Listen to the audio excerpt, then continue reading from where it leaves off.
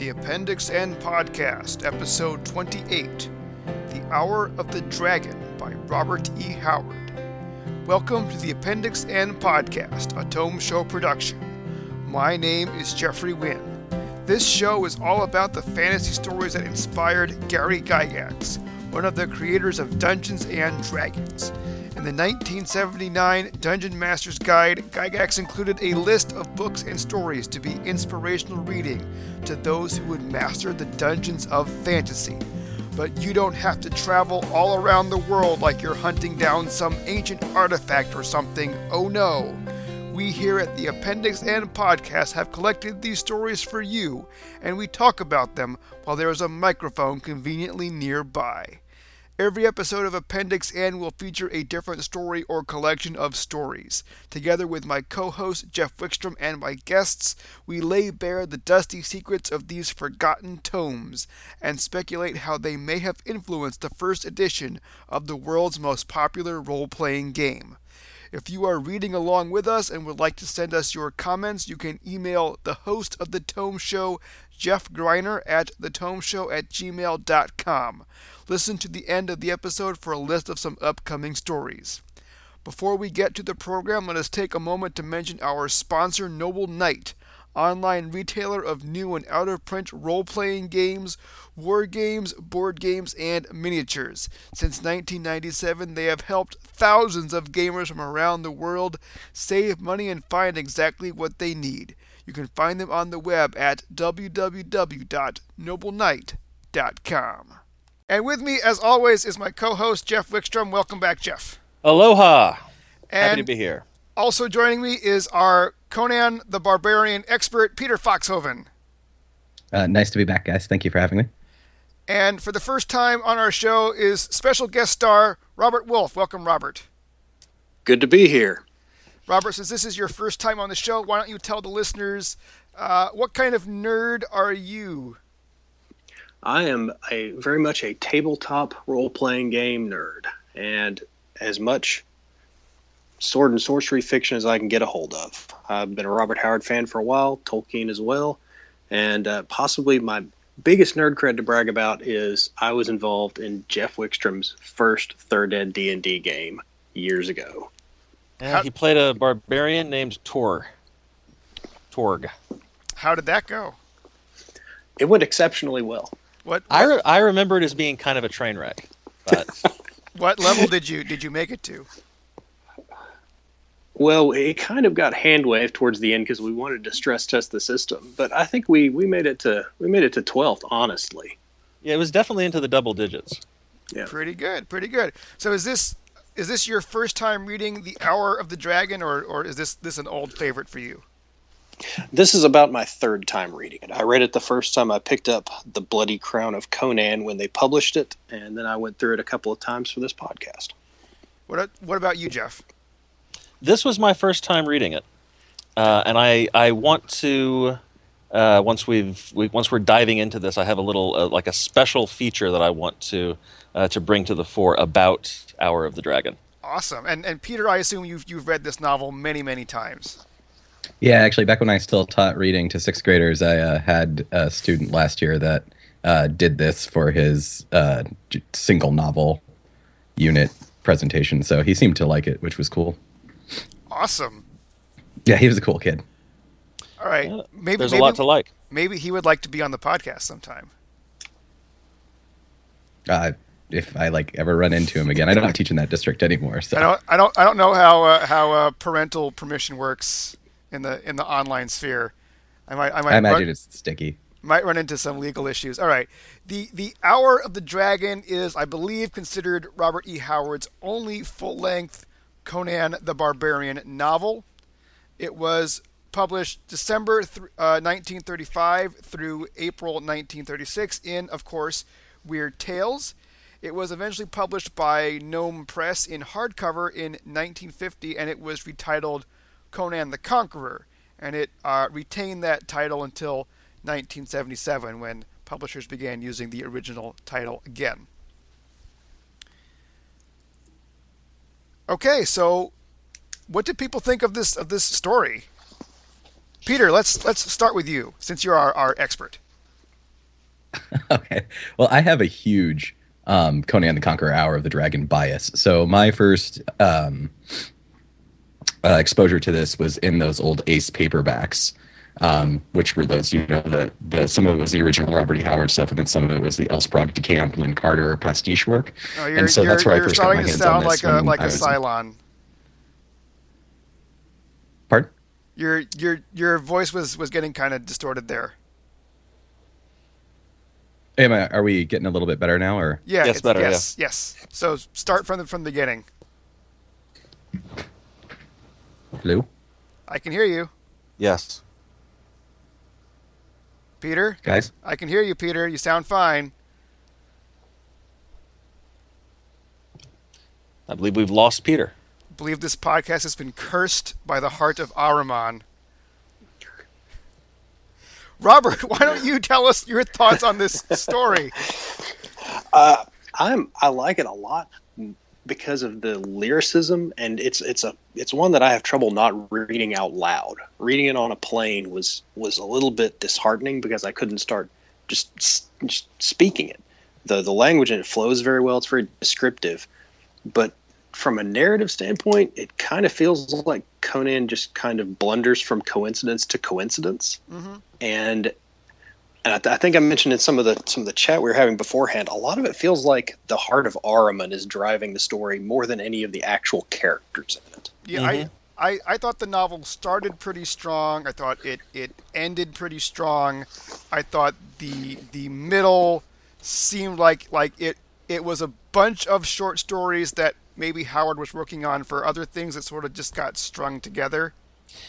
Well, it read to me sort of like the novelization of a TV, like prestige series, a season of a series. Mm-hmm. You have all of these discrete episodes, and there's an overarching narrative that sometimes gets advanced a lot, sometimes gets advanced a little bit in any given chapter. It reminded me of have you ever seen those Looney Tunes movies where they took a bunch of classic Looney Tunes cartoons and put some original animation between them? Mm-hmm. Yeah, yep. Yeah, with a treasure cave and a genie on either end.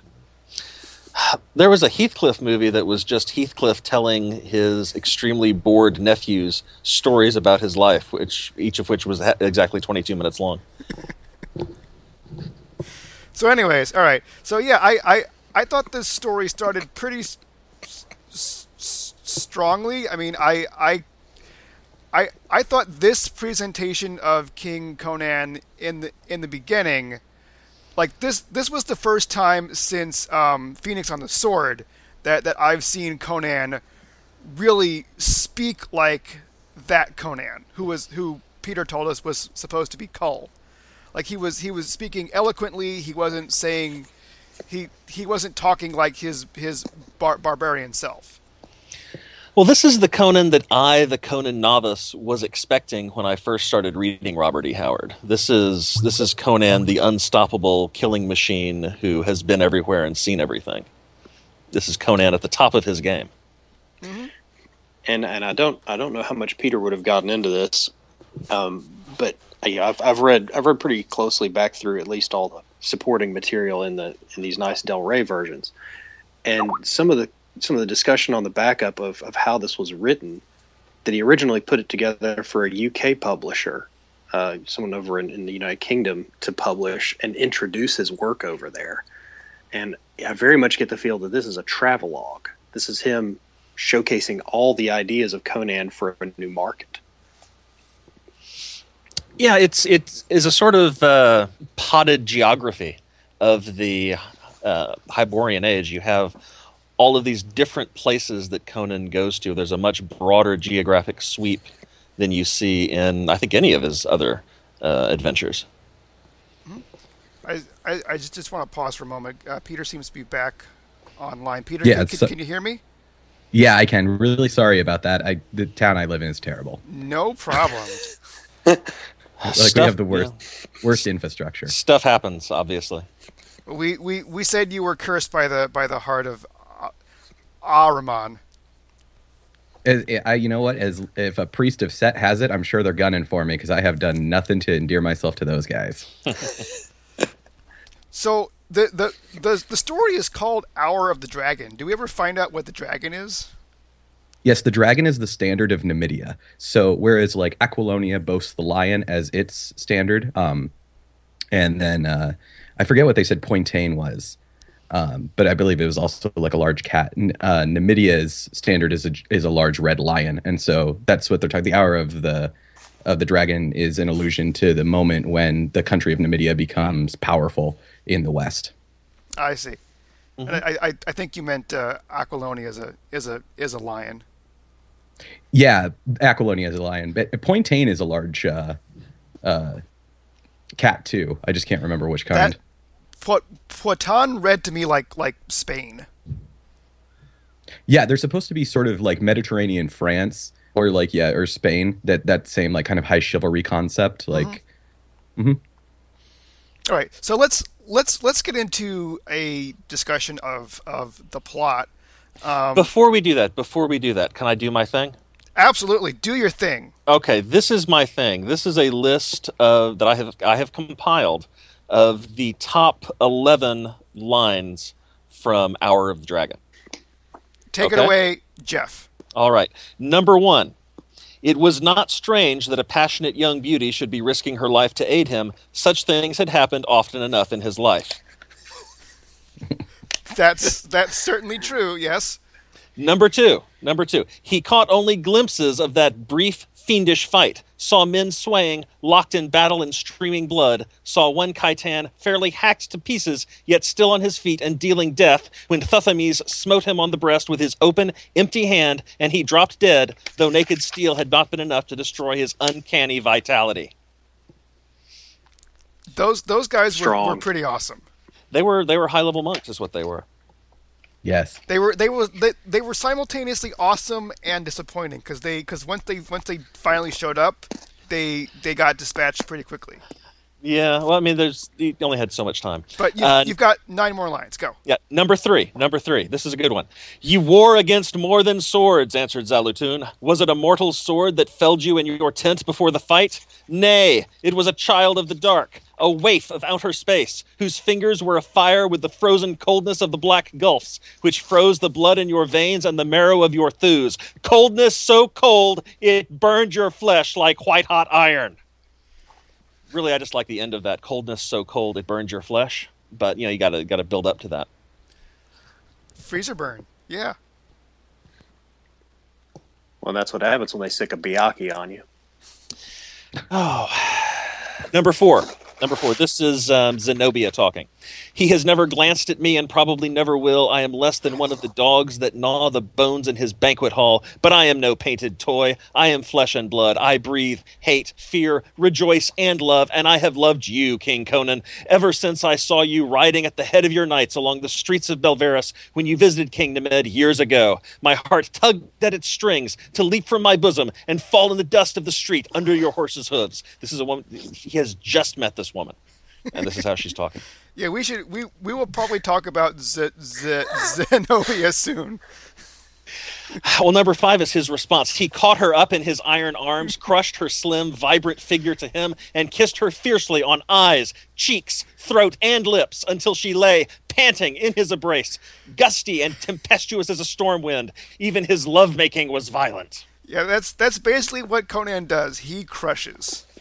See, that's why I say crushes that things. this story, this Conan, this version of Conan is the Conan that is the Conan of popular culture. This is the Conan I was expecting to see, the Conan whose lovemaking is violent. Number 6. "It was a tall man in morion and gray chainmail, one of the adventurers, a class of warriors particular to Numidia, men who had not attained to the wealth and position of knighthood or had fallen from that estate, hard-bitten fighters dedicating their lives to war and adventure." Yeah, I liked this part because I thought we were about to get like an amazing fight, and then Conan stabs the dude in the neck. Yeah. That happens a couple of times. Oh, number 7. This is a short one. "I'll buy your ship," began Conan, before he remembered that he was a penniless wanderer. How many times did we try that in a game? That's a good bluff check there. Mm-hmm. From the cabin, he brought forth a suit of Aquilonian ring mail, which Hadrathus had procured for him, and his sword. See, according to Robert E. Howard, ring mail actually existed. Conan wore it at one point. Good. Yeah. Oh. Through his physical revulsion ran the sense of a shattered dream of man's idolatry. Its glittering gold proved slime and cosmic filth. A wave of futility slept over him, a dim fear of the falseness of all men's dreams and idolatries. Conan is a nihilist. He believes in nothing. What part? I remember that part. What part is that from? That's the discussion of the Vampire Queen. Oh the yes, I forgot about who just her. happens to be there. Just she shows up, says hi. Mm-hmm. Conan looked down into the open waste where wafted that sickening, abominable odor. He knew it of old. It was the body scent of the oarsmen chained to their benches. They were all Negroes, 40 men on each side, each confined by a chain locked about his waist, with the other end welded to a heavy ring set deep in the solid runway beam that ran beneath the benches from stem to stem. The life of a slave aboard an Argosian galley was a hell unfathomable. Yes, it was. He's bombastic about everything. His life was a series of feasts and wild debauches. Jeff, he filled his palace with the fairest girls of the kingdom, willing or unwilling. He blasphemed the gods and sprawled drunken on the floor of the banquet hall wearing the golden crown and staining his royal purple robes with the wine he spilled. I want that to be my epitaph. I want them to say that at my funeral. That's hilarious. He filled his palace with the fairest girls of the kingdom, willing or unwilling. He blasphemed the gods and sprawled drunken on the floor of the banquet hall wearing the golden crown and staining his royal purple robes with the wine he spilled. Now that's someone describing one of the usurpers, I think. Yeah, Valerius. Yes. Yeah. Or it's Nixon's America. I wasn't alive for Nixon's America, so I couldn't really say. Well, that's a whirlwind tour of the stylistic tour de force that is the Hour of the Dragon. Yeah, I mean Howard is a terrific writer in terms of how he crafts his prose. Like even when the plot is kind of boring, his words are still fun to read, which is not something I can say about a lot of the other authors that we have read. But let's get into the plot. You know what? Let's first talk about our villain, Zaltatun.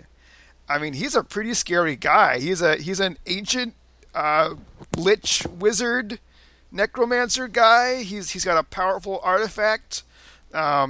We were drawing parallels to the One Ring in our discussion before recording.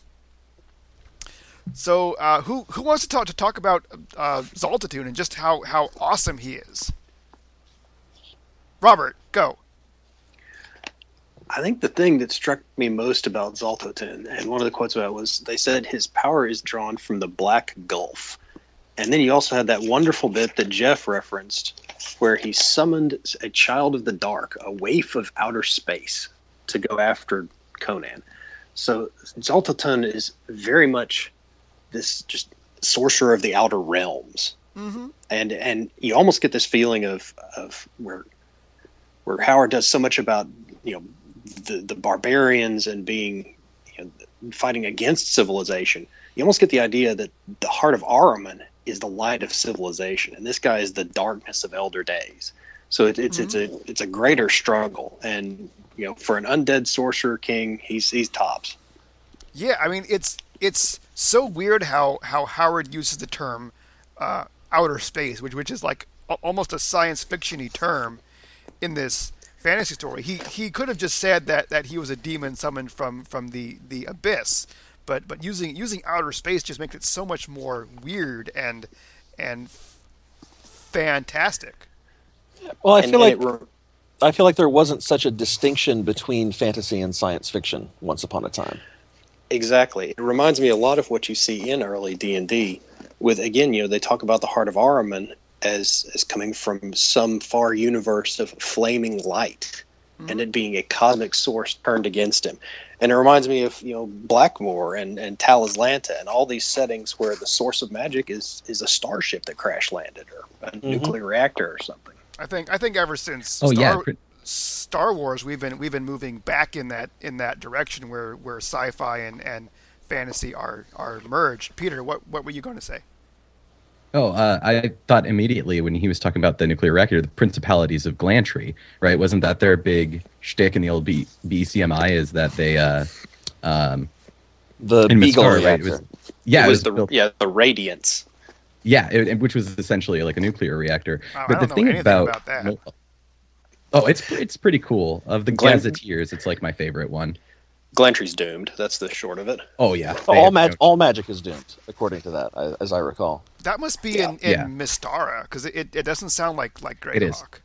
Yeah, absolutely. Yep. Mystara. It's Mystara. Go me. It's one of to me the best points of Mystara. But when you look at the exactly what the Jeff and Robert were saying is that especially when you look at Appendix N literature, that divide between science fiction and fantasy is nearly non-existent. And really, while we think of Expedition to the Barrier Peaks as being that module that codified, I mean, most people would say that's where they input science fiction elements into D&D. More than anything, I feel like that's the moment where they explicitly said no more science fiction in D&D. Because by putting it as the only way to get this stuff is to be on this ship, and it's this crash-landed ship, it kind of makes it so this high technology doesn't really exist elsewhere in campaign worlds, that it's a fundamentally outside thing. Of course, that gets undermined by the existence of Spelljammer and that kind of thing. Yeah, Temple of the Frog, the first D&D adventure, was a dungeon crawl where the bad guys had power suits and were aliens in contact with an alien ship that was in orbit. There was this pulling away from science fiction, this sort of circumscribing Dungeons and Dragons to include only some elements of fantasy that I think this speaks to. And it almost seems to go along with the growing popularity of Tolkien in America, that you get the point where you really have to have this fantastic background separate from the sci-fi. Yeah, and I think it speaks. Oh, sorry, Jeff. By all means.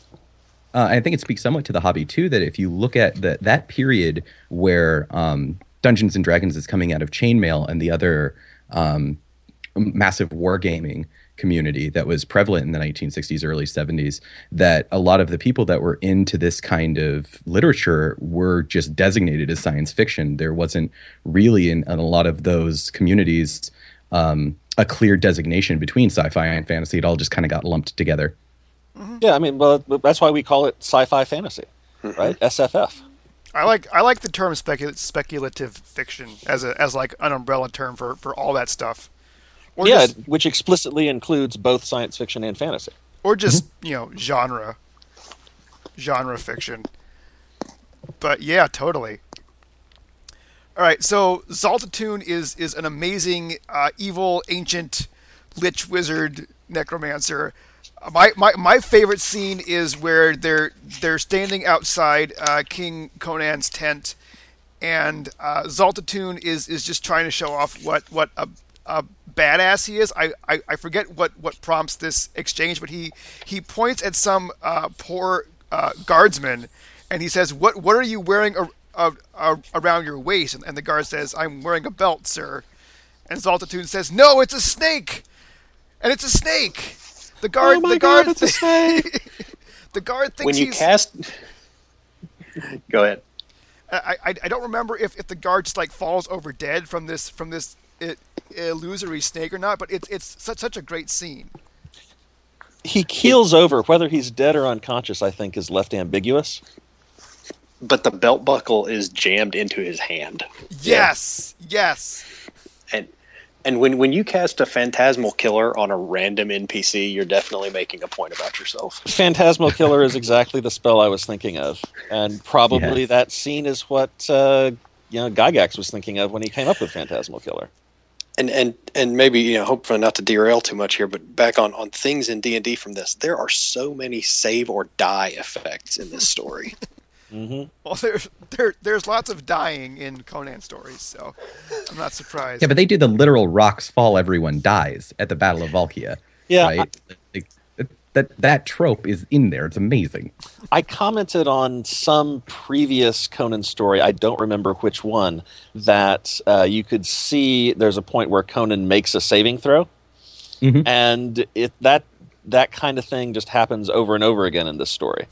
Conan is just too high level to deal with your shit if your shit is phantasmal killers. Yeah, Conan routinely demonstrates how he has an 18 in all stats by this point. And two-toed. Go ahead. Throughout this novel, let's move on to I really want to talk about Zenobia because here's where he really demonstrates his 18 charisma because she's in love with him before she even meets him. Oh, she saw him writing when she was a child, and she has loved him ever since. Which makes me wonder what the age difference is here. Although, like even like old Conan doesn't seem like he's that old. Like he seems like he's just on the cusp of 40 because he's still huge and strong and tearing through everyone that he meets. So like he doesn't even seem middle-aged here. I don't know. I mean, I think of Batman, Bruce Wayne, as being like 38, 39, just because he's had so many Robins. Mm-hmm. And King Conan feels to me a few years older than that. I would peg him in the mid-40s at the point of this story. Yeah, I'm just saying like physically, King Conan doesn't seem to be any different from any other version of Conan. Like his power has not gotten any less with age. If anything, he's larger. It just comes in the way people get hit in the head in this. If Conan gets hit in the head, it rings his bell and he's unconscious until the next chapter. If Conan hits you in the head, your skull shatters like an egg. True, but by the same token, Conan doesn't really get knocked out very easily in previous novels. Like he is a little bit more physically frail. The only time really that he loses consciousness due to a physical blow is when he's running into those pirates on the I'm gonna space on the story. But remember we talked about it. Like is that the one right? with the island and the weird giants? Yes, correct. Yeah. Iron Shadows of the Moon, I think. Yeah. But back to Zenobia.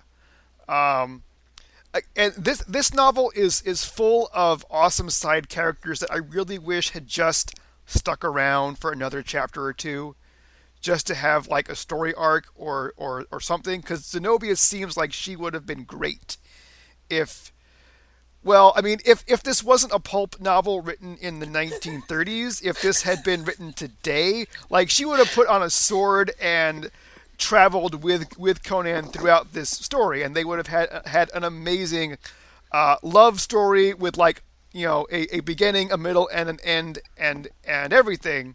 Yeah, that would be the dramatic arc that was happening in parallel to the procedural stuff of going after the heart of Ahriman. But instead, because this is a pulp story from the 1930s, the best we can hope for with any female character is that she shows up and just isn't a total wet blanket. And I think Zenobia Zenobia satisfies. She knows weapons. She's capable.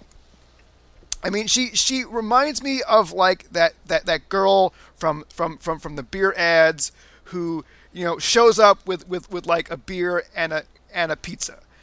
She knows what the I mean, like she knows what the guy likes, and she's able to get it for him. She will polish your golf clubs, and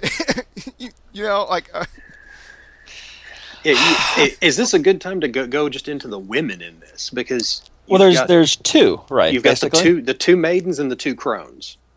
You've got Zenobia and Albiona on the maiden side, and you've got Zlata and Akivasha on the crone side.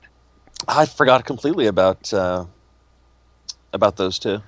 And the Zalata is actually one of my favorites. I mean, as a supporting character witch, I think she's probably the best done of them.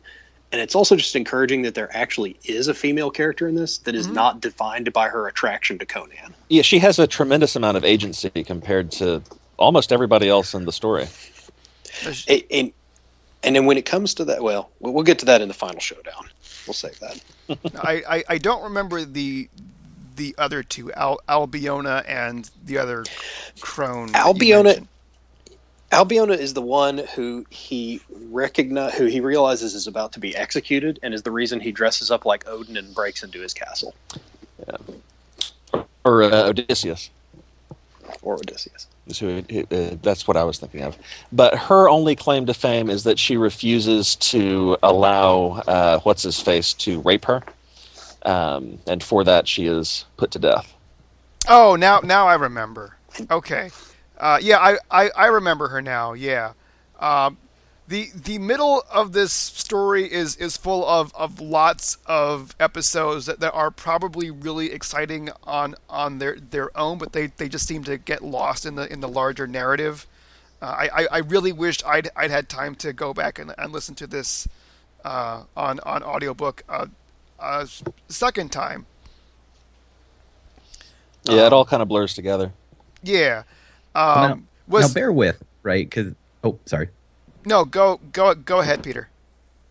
Because I go figure I'm going to be an apologist for this, right? As we were talking earlier about how you felt like the middle part where they're just traveling a bunch was somewhat boring. Mm-hmm. For me, the recapitulation of Conan through his earlier careers is important to make him remember who he really is, right? His initial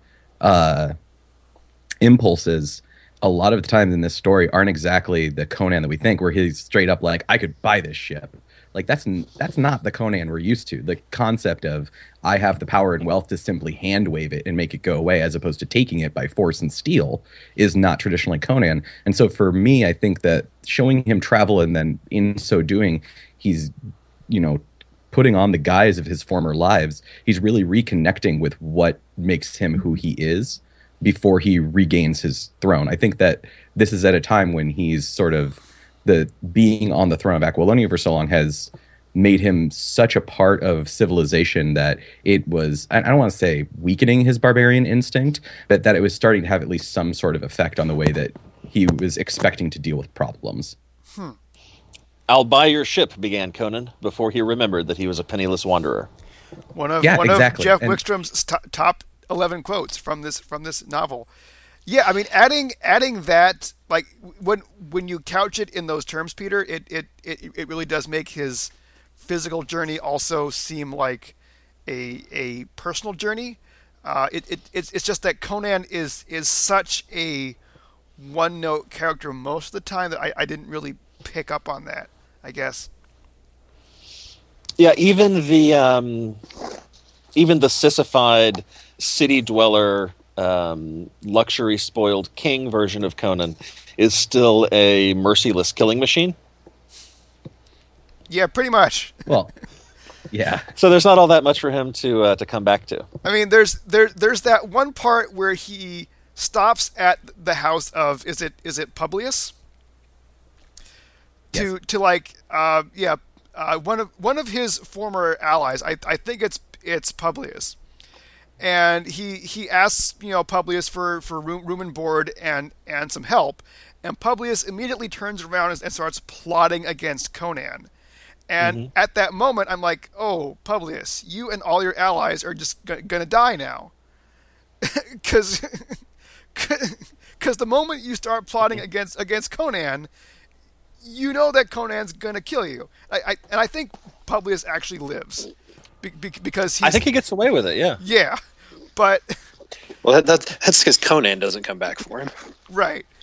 I don't think Conan ever bothers to find out because Conan's busy. Although again, this is a point where a flashback or some additional build up would have been nice. Amra is a great name for him to have gone by as a pirate. When he stands back up and yells out and becomes that pirate again is a great moment. And I kind of get the feeling that Publius has probably betrayed him before. Yeah, it's sort of a like a best of Conan clip show. This middle Yeah, portion, we're getting all of these callbacks to previous adventures, some of which we're familiar with, many of which we're not, or yeah, that we've only heard that's about in passing. really how best to summarize the middle of this novel. And again, like no individual episode is terrible.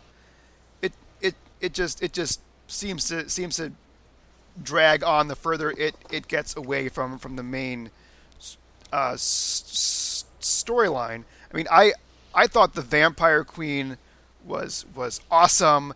I believe there's an old module where at the center of the dungeon you find I think it's the daughter of Igwilov even, or something. Just this vampire queen laying on a slab.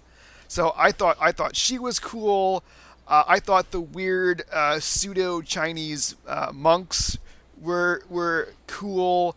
They sort of reminded me of Nazgul, the way they dress in these black robes, and they're relentlessly hunting our hero.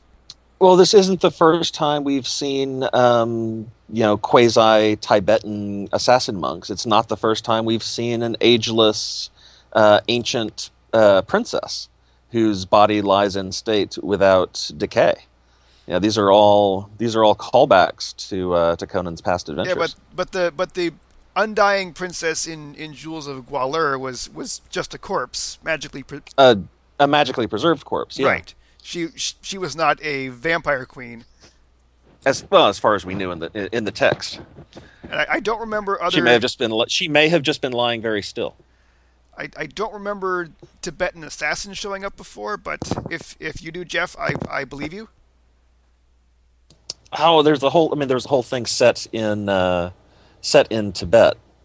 People of the Black Circle. Yeah, that's what I'm referring to. People of the Black Circle. Was that Tibet? Oh my! All these stories sort of run together for me. They put it in the Himalayas, and he's running around with Afghulis. But when you look at the way that the mysticism of that cult works, of the People of the Black Circle, they always say it's explicitly of the East, as it has this sort of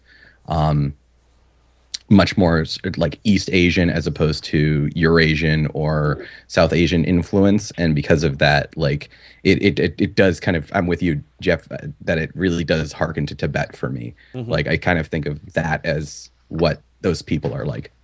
What is the culture that these assassin monks are from? I thought it started with like a Q or something. Kemi, K-E-H-M-I.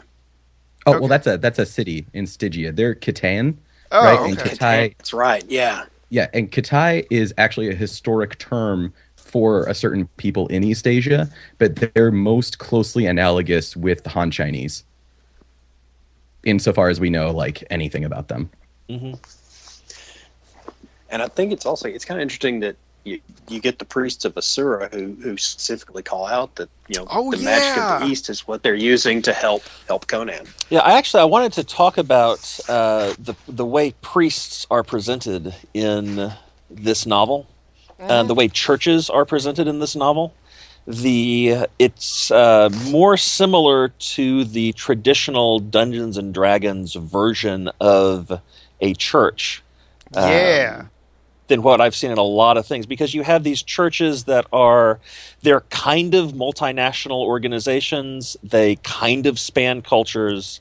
They communicate with one another within themselves by secret means that are unclear.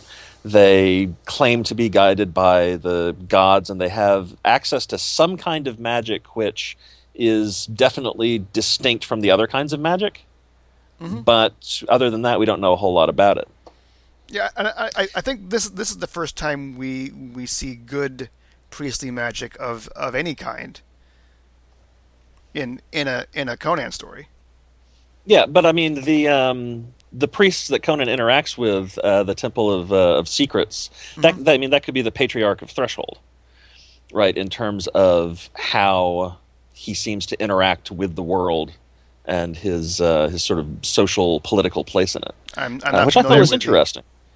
I'm not familiar with the Patriarch of Threshold. That's just the first Dungeons and Dragons priest that came into my mind. Oh, okay. Yeah, But sorry. I kind of wondered if the Asurans weren't Howard's Jews. Like I sort of saw a bit of my own people in these guys because they were a persecuted religious minority living in Aquilonia, and people didn't really know a lot about their god. They kind of thought that they were devil worshippers when they really weren't, and they talk about drawing upon Eastern mysticism. That's an interesting line to connect. I hadn't thought about that, but it makes a lot of sense. Mm-hmm. And Conan chose not to persecute them with his Aquilonian statute of religious freedom. Yeah, because Conan is fundamentally a decent guy. Yeah, and he can tell that they have good roast beef and not human flesh. Yeah, yeah. They eat beef, not pork. So So but I think his. I'm saying right here, Asurans are Robert E. Howard's Jews. There we go. I don't see any way to mount a counter argument to that, so motion passes. Awesome.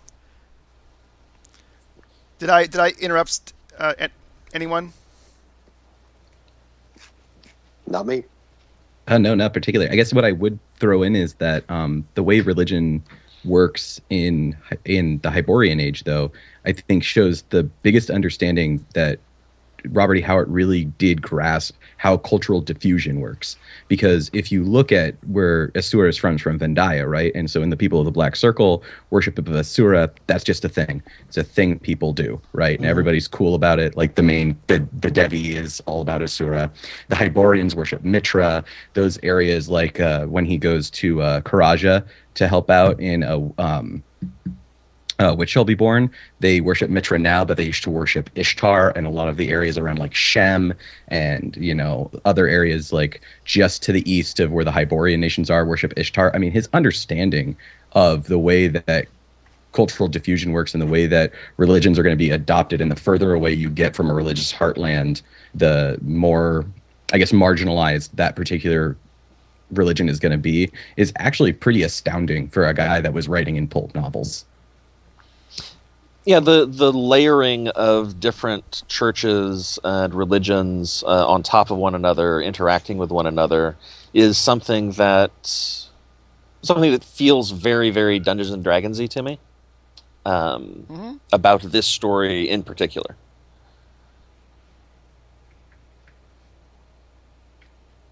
Yeah, I would draw a parallel to the fiction that Gygax himself wrote much later, which Paizo republished as part of their planet stories line. But the world as presented here reminded me very much of the world of the Anubis murders and its sequels. Mm-hmm. Okay, so we've talked about the villain. We've talked about some of the awesome side characters. We've talked about Conan's journey. Is there any major part of this story that anyone feels we need to discuss? Well, here's one thing: the heart of Ahriman. Not unreasonably, Zalatun's followers begin to fear the power of this Lich King that they have summoned forth, and one of them gets the bright idea of stealing the heart of Ahriman and sending it away so that Zalatun will not be able to use it anymore, assuming that it's the source of his power. Right. And in fact, it's the opposite of the source of his power. It's the one thing that can destroy him. So pitching it into a volcano would be like the worst possible thing you could do with it, which is a kind of an interesting reversal, because fairly early on in the story, the heart gets stolen from Zalatun by one of these, incidental bad guys, and Zalatun does not really seem to care all that much. Does he even realize? Because he was sleeping the sleep of the Black Lotus at that time. Yeah, That's a fair question. My initial assumption was that, of course, he knew. He's this crazy Lich King. He's going to know exactly where the heart is at all times. But then they say no. He is unable to perceive it with his magical sight because of the unique way in which it is the opposite of him. He wanted to have the heart close to him, where he could keep an eye on it, so that his enemies wouldn't get it. I think he just assumed that no one could get to it where it was, so he just assumed that he was safe, and his hubris was his downfall. Oh. Yeah, and one of the other interesting things about that was, he went into that sleep of the Black Lotus to repower himself, and kind of as a light of knowledge versus darkness and oblivion. One of his weaknesses is, I think they say in there, he is unable to know what happens while he's in that sleep. He's completely shut down. Like a robot, he has to plug himself in every once in a while. Basically, yeah. I mean, he's clearly being preserved by, unnatural means. And when he's defeated at the end, it's revealed that his fair countenance was an allusion to everyone, even himself. He was really an animated corpse the entire time. And talked earlier about at that end when he's overthrown. I love that Zalata the witch, she says, well, he always looked that way to me. Mm-hmm. She's a real she's kind of a Gandalf figure. She had true seeing. Absolutely. Mm-hmm. All right. Well, I think we've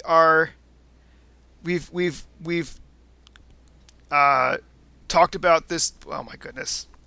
Let me try that again. I think we're all in agreement that this story has many amazing moments and elements and things for the Dungeons and Dragons fan to chew over. Before we bring the show to a close, does anyone have any final comments about the Hour of the Dragon?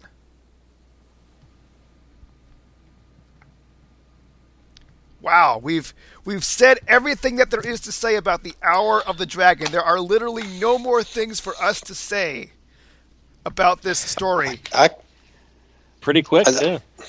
About the only other thing I'd add, and this kind of goes to something Peter was talking about at one point on the structure of this as a campaign, I think maybe in comments before we started. There's parts of this that I think would be absolutely infuriating to a D&D party.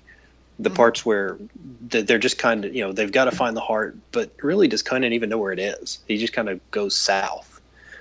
And I think parties would absolutely get frustrated by that. But the ending is something every group I've ever been a part of, the part where you absolutely get to steamroll the villain, that's something that groups just love. Nothing succeeds like success. Yeah. Well, yeah, it's the climactic final battle, and Conan even has his own army. I mean, it's the Battle of Helm's Deep or Pelennor Fields. Well, I like the way that Valerius is defeated, as near as I can tell, completely without Conan's participation. Just the people of Aquilonia sort of spontaneously hatch this plot to assassinate him and lead him away into the wilderness and murder him. And it works well. It's Conan's 18 charisma and his leadership feat at work. Well, and I think we're told that Valerius isn't really much of a threat this entire time, really. Yeah, he's a pawn of other forces. It also seems it's another one of those literary inversions, like you talked about with the heart. This is kind of the reverse Thermopylae. The people come to him to betray him through the back, way into his camp, but oops, it wasn't a betrayal. Yeah.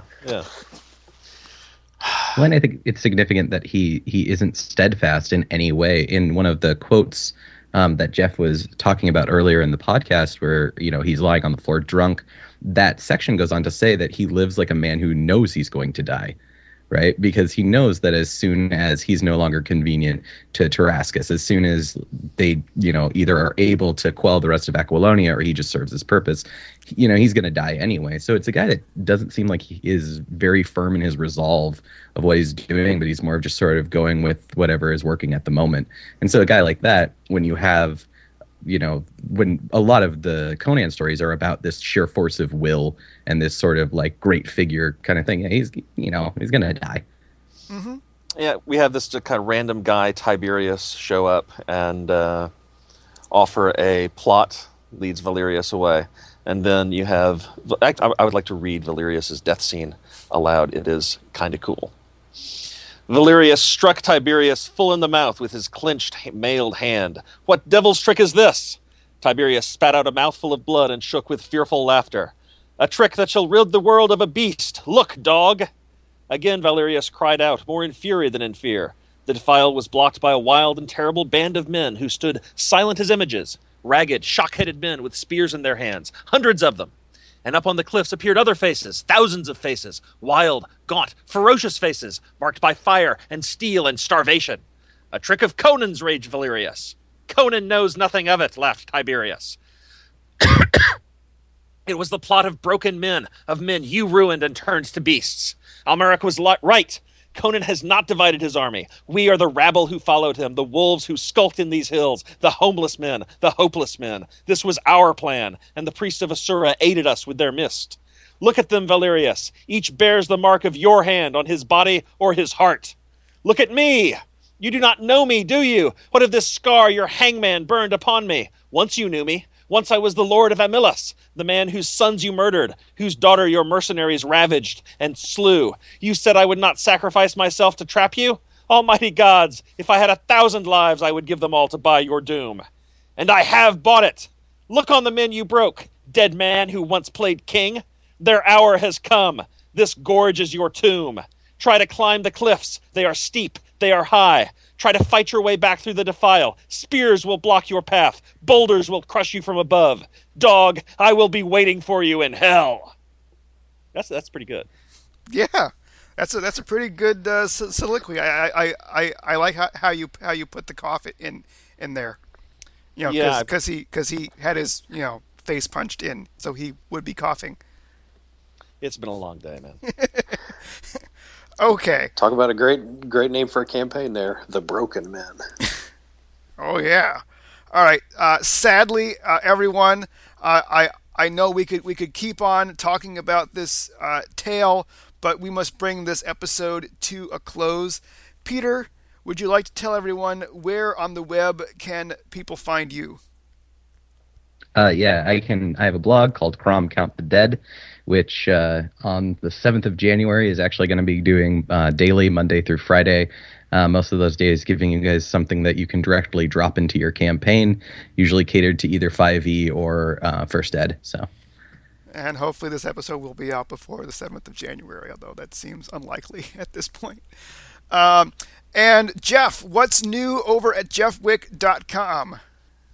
Oh, the things that are new. So many things. Since I have no idea when this is going up, I can't say. But once upon a time, there were great and new things over there. So check it out sometime, perhaps. There's always something to check out at jeffwick.com, so why not head there today? Yeah, feel free. Yes, free. Free like Conan, who goes where he wishes and does what he wants. And with that mighty declaration, listeners, we come to the close of another episode of the Appendix N podcast. If you have any thoughts or comments, questions or concerns about anything said on this program, please send an email to thetomeshow@gmail.com. Put Appendix N in the subject line so that it gets forwarded to me. If you've read a book by any of the Appendix N authors that we did not cover on the show and would like to submit a short review or commentary, we would welcome your input. Our very next episode will be part 1 of our discussion of a little tale known as The Hobbit by J.R.R. Tolkien. Tolkien is my favorite author, and we're not doing this halfway.